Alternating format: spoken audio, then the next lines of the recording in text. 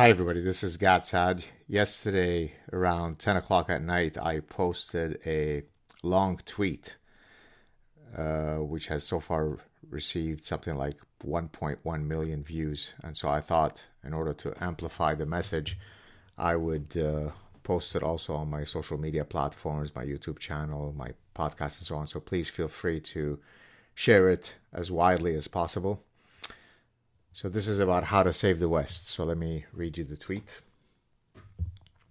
In order for the West to win this civilizational battle, it must 1.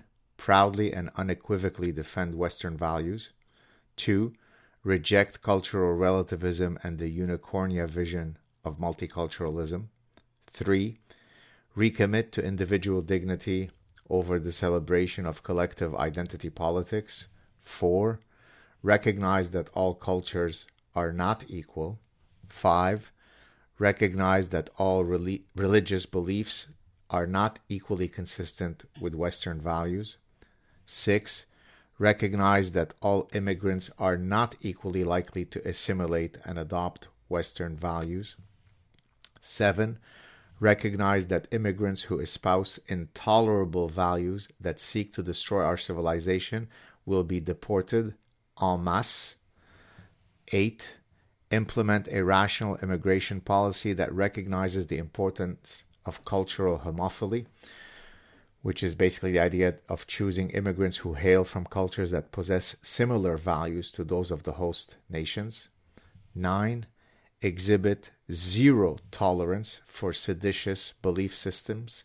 Such systems can be criminalized if they constitute an existential threat to our freedoms and liberties. I could go on, but the latter 9 items, some of which are correlated, would be a good start. Here's the problem. I don't think that the West has the testicular fortitude to implement more than a small subset of the latter 9. Hence, to reiterate a prediction that I've been making for several decades, the West is in a death spiral. It will be ugly, painful, and bloody. The greatest tragedy is that the West brought this on itself because of parasitic, quote, progressive follies. The most dangerous weapon in nature is a human mind infected by ideological parasites. Have a good day, everybody.